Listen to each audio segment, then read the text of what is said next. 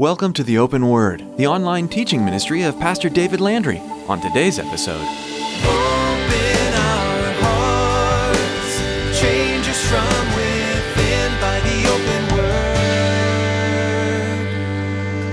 Give us ears to hear your truth and eyes to see the needs around us as we draw close to you.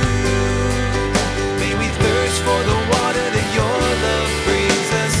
Open our hearts, change us from within by the open word.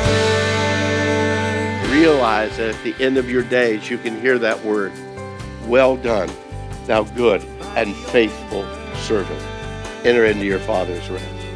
Would you rather have temporary ease, joy that vanishes in a moment?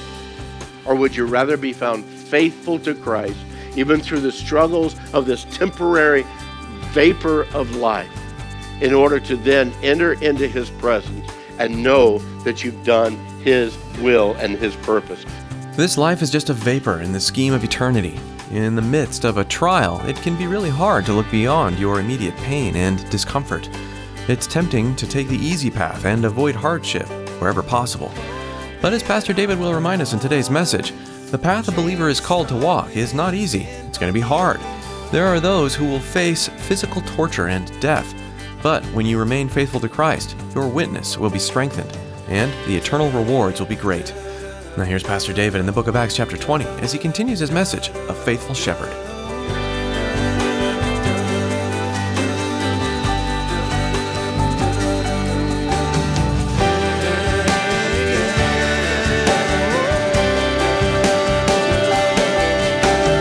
Open our hearts, change us from within by the open word.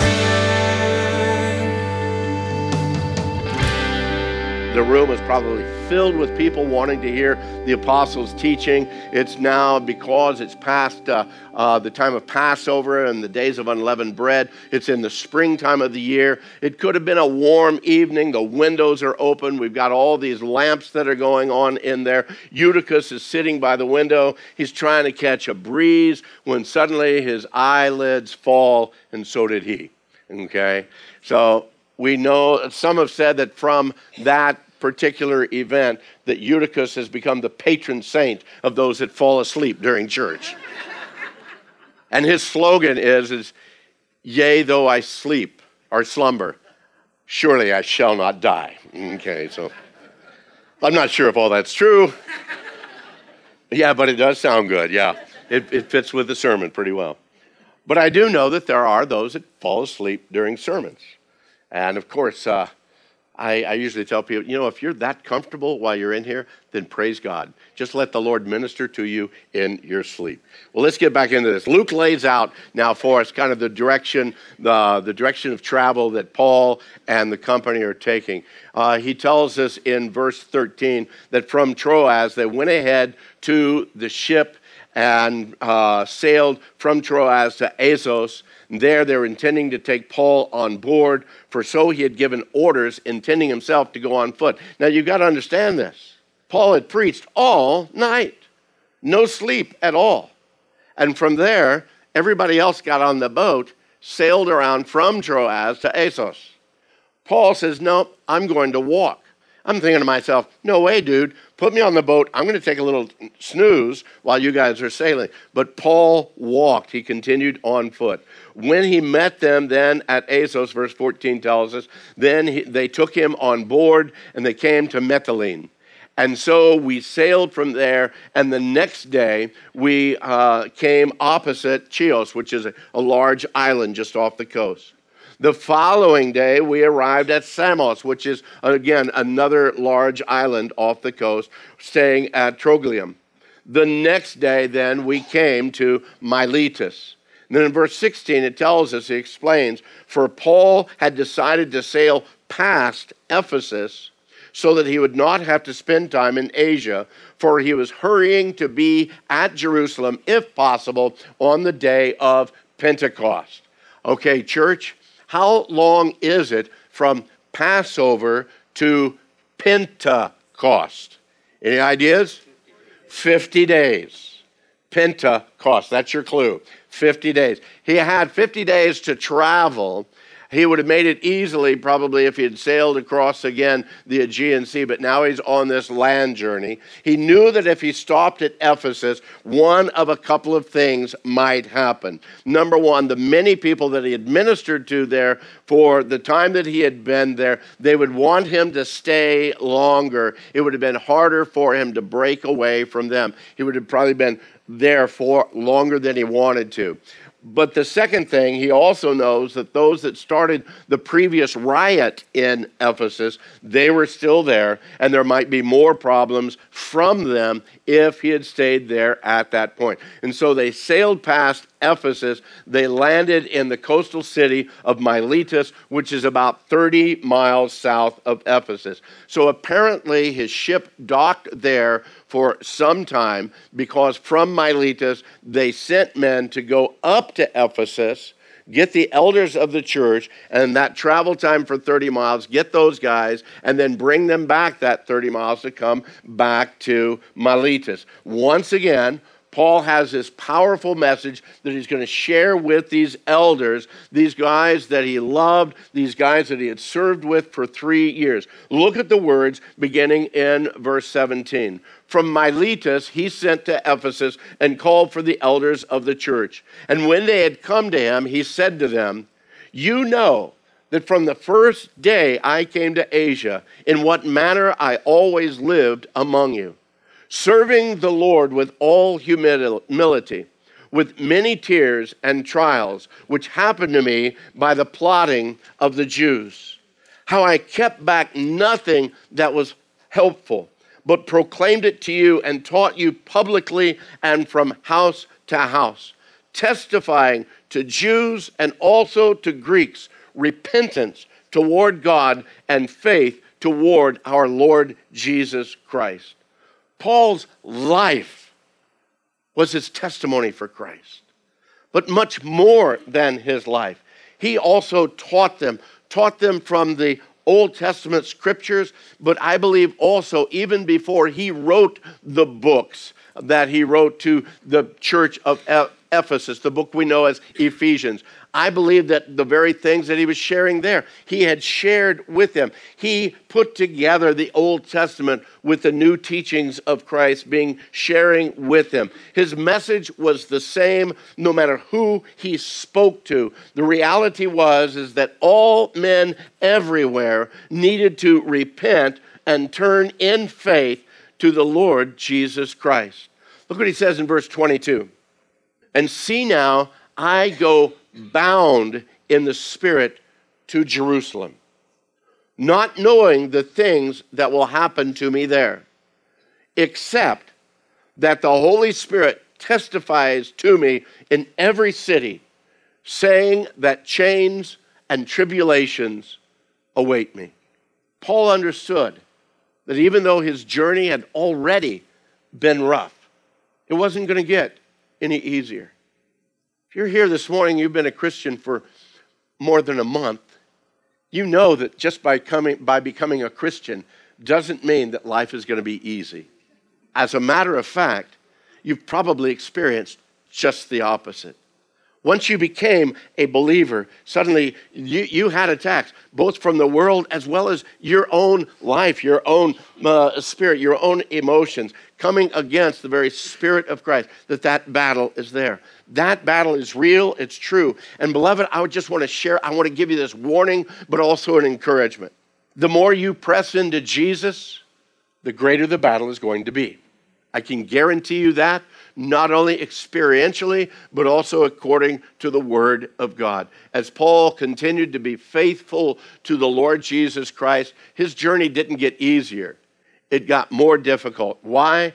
Because the enemy of his soul, the enemy of the gospel, the enemy of Christ will do anything and everything he can to distract, to discourage, to, again, derail you in your pursuit of Christ in your life.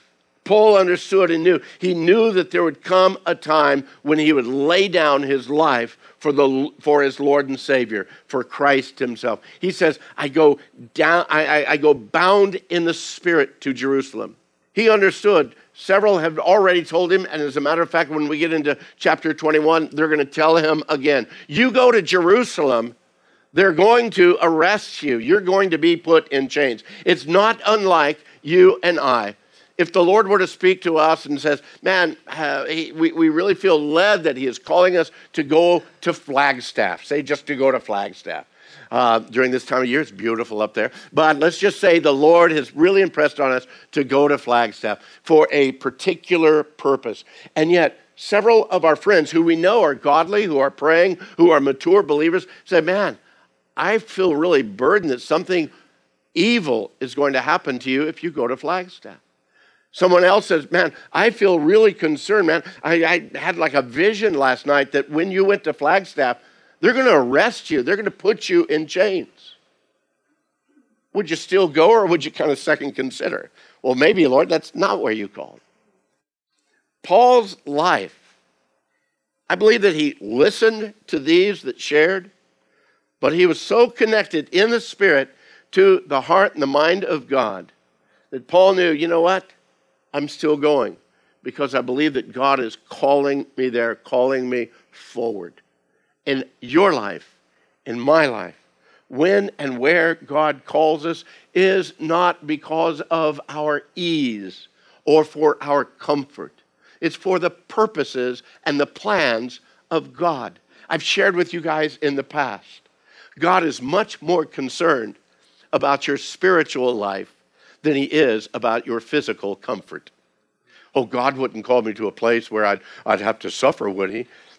Why not? I mean, we look at, I started to say in the New Testament, no, we can go all the way back to the Old Testament and move all the way through. Consider the life of Joseph, if you would. And again, where God is calling is where you want to be. Not where your comfort is, not where your plans. Let your plans be released. Let the Lord direct your steps. That's why Paul could say there in verse 24, none of these things move me, nor do I count my life dear to myself, so that I may finish my race with joy, and the ministry which I received from the Lord Jesus to testify to the gospel of the grace of God. And indeed, now I know that you all, among whom I have gone preaching the kingdom of God, will see my face no more. Therefore, I testify to you this day that I am innocent of the blood of all men, for I have not shunned to declare to you the whole counsel of God. What a great testimony that is. For 3 years he had been there, and he says, I haven't backed off on any of it. I've taught, I've shared with you, we've explored together the reality and the truth of the full counsel, the whole counsel of God, as he shared with that church, those people there in Ephesus. That is why Paul is able to finish his race with joy. Why? Because he knows that he's been faithful to what God had called him to do. So how about you? How about me? How do we finish our race with joy? Let me give you just a couple of thoughts here. First of all, being faithful even during the hard times. Being faithful even during the hard times. When it gets difficult in your walk in Christ, we don't back away from Christ. We come and embrace him even closer because we know that our strength, our fullness, and our joy is not found in the things of this world, but it's found in our walk, in our relationship with Jesus Christ. How do we finish our race with joy? By walking in obedience to his will and not to our own. Oh, gee, I want to go ahead like Paul. No, I'm going to go ahead and sail across. No, God said no. Or earlier on in Paul's journeys, he wanted to go to Asia. It says that the Holy Spirit kept him from that. Doesn't say how, but he stopped him from doing that. Paul was a man who, again, moved in the direction that God led him. And beloved, for you and I to finish our race with joy, we've got to be that way. We've got to be obedient to his will by always understanding it's not my will, but thy will be done. That way we can go through even the harshness of our lives, the harshness of the attack of our Christian faith, the attacks against the testimony of Christ in us. Because we're close to him, because we are obedient to him, we can still run that race with the fullness of joy. Paul understood that obedience itself has its own reward. Obedience has its own reward. Sometimes it's very difficult to be obedient when, again, it comes against our flesh. It comes against even our desires. But being found obedient to Christ has its own reward. Faithful obedience, particularly during times of great difficulty, will have a great reward for you. The reward is being found faithful in your service to God. To realize that at the end of your days, you can hear that word, well done, thou good and faithful servant. Enter into your Father's rest. Would you rather have temporary ease, joy that vanishes in a moment? Or would you rather be found faithful to Christ, even through the struggles of this temporary vapor of life, in order to then enter into his presence and know that you've done his will and his purpose? Paul was found to be a faithful servant and shepherd, a servant of Christ, a shepherd to the people that God put before him. He declared the whole counsel of God, and doing it in such a way that he says, I don't owe anyone anything. He made it clear the need for man's repentance and for man's obedience. He had been a faithful watchman to declare, man, the Lord is coming back. We will all stand before him. There is a judgment seat that both the lost and the saved will stand before. One, again, for eternal judgment, the other in the area of our rewards. But how are you living your life now with the understanding that that judgment is coming? He pointed to them that the only way of salvation was through faith in Christ. All you have to do is read his letters, and over and over and over again, the testimony of how to be a believer, how to become a believer, how to be a believer in our walk. That's what Paul was sharing with these churches. He had given them all that he had. He says, and now I will see you no more. But even at that, he knew that they needed some additional warnings. Look down in verse 28. Therefore, take heed to yourselves and to all the flock. He's speaking to the elders of Ephesus, okay? All the flock, among which the Holy Spirit has made you overseers, to shepherd the church of God, which he purchased with his own blood. For I know this, that after my departure, savage wolves will come in among you, not sparing the flock. Also, from among yourselves, men will rise up, speaking perverse things to draw away the disciples after them. Therefore, watch and remember that for 3 years I did not cease to warn everyone night and day. You know, it's interesting. I don't think that Paul needed any kind of a special revelation to be able to make that statement about the savage wolves on the outside as well as those on the inside. I think he understood enough about human nature to realize, man, there's been attacks already, and I know that these attacks are going to continue. Paul has already seen the attacks from the outside. He's already seen those even within the church try to rise up and make a name for themselves. He knew that the enemy was always lurking. He would be on the outside of the flock looking for those sheep that are just stragglers, those that weren't close in fellowship. And I like to reckon it to, like today, for those who say that they are believers in Jesus Christ, but yet they're not actively involved in a church body. They may even attend once in a while, but they're not actively involved. They're not tied into the body.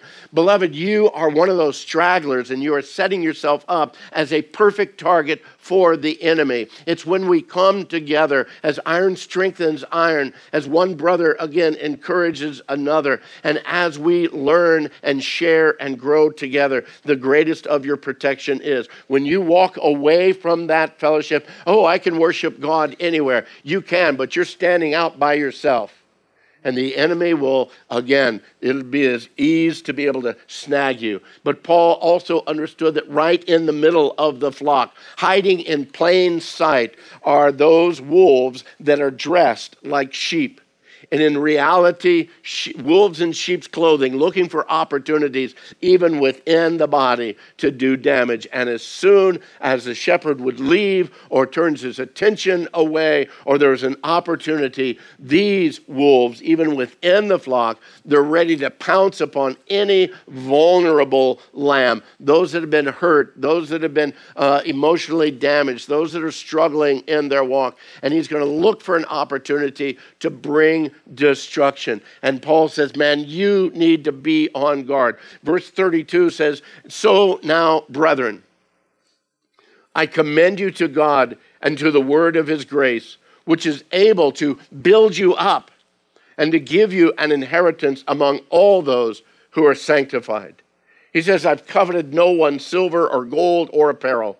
Yes, you yourselves know that these hands have provided for my necessities and for those who were with me. I have shown you in every way by laboring like this that you must support the weak. And remember the words of the Lord Jesus that he said, it is more blessed to give than to receive. Paul was a man who continually gave every opportunity that he had. He was pouring into the lives of individuals. And when there weren't resources that were coming from some other area, he didn't burden himself at that particular church. When he was in Corinth, remember, he, by his own hands, in the tent-making trade with others, again, to be able to support himself. And even in Ephesus, for a while, working at the trade, he said, it's more blessed to give than to receive. He finishes it up with these words. Look at verse 36. Luke writes to us, when he had said these things, he knelt down and prayed with them all. And then they all wept freely. They fell on Paul's neck and kissed him, sorrowing most of all for the words which he spoke, that they would see his face no more. And they accompanied him to the ship. Paul is on his way home. You mean home to Jerusalem? No. Home to Antioch of Syria? No. Paul knows he's on his way home. He's on his way to the presence of Christ. He didn't know when that was going to happen. He didn't know exactly how that was going to happen. But again, God had impressed upon him that he was on his way home. He wanted to be found a faithful shepherd and a faithful servant for the days that he has left. Guys, you and I know, none of us know the days that we have left. None of us know the issues of life that are going on right now. Let's face it, the world's kind of crazy right now, amen? I believe that the Lord could come back any moment. Man, I'm waiting for a trumpet call, okay? I think that somebody's probably up there warming up even now. I believe that it could happen at any moment. Are we going to be found faithful servants, faithful stewards of the blessings of God in our life? My prayer for you, my prayer for me is that at that day, when we enter into his presence, we'll hear those words, well done, thou good and faithful servant. Open our hearts, change us from within by the open word. Thank you for joining us today on The Open Word. Acts is such an interesting book about the early church and how people engaged with their newfound faith, and then spread that good news to their region and the entire world. If you're new to the Bible and are unsure what this newfound faith is, you can learn more about a man named Jesus who came to save you. He came as the Son of God to save you from your sins. These early disciples in the book of Acts were elated to share with everyone what Jesus had done for each of them. They wanted others to know that kind of love too. If you want to understand this more fully, we'd like you to know that here at The Open Word, we're here for you and we're praying for you. If you have some questions, please give us a call at 520-836-9676. We'd also like to encourage you to find a church and begin attending regularly. If you live in Casa Grande, we'd love for you to come visit us. The Open Word is a ministry of Calvary Chapel, Casa Grande, and we meet every Saturday at 6:30 p.m. and Sunday at 9 and 11 a.m. You're welcome to join us for a time of worship and Bible study and a time to get to know other believers and find support. Find out more when you call us. Again, that number is 520-836-9676. You can also find out more about the Open Word and listen to additional messages by visiting theopenword.com. That's all for today. Thanks for tuning in to the Open Word.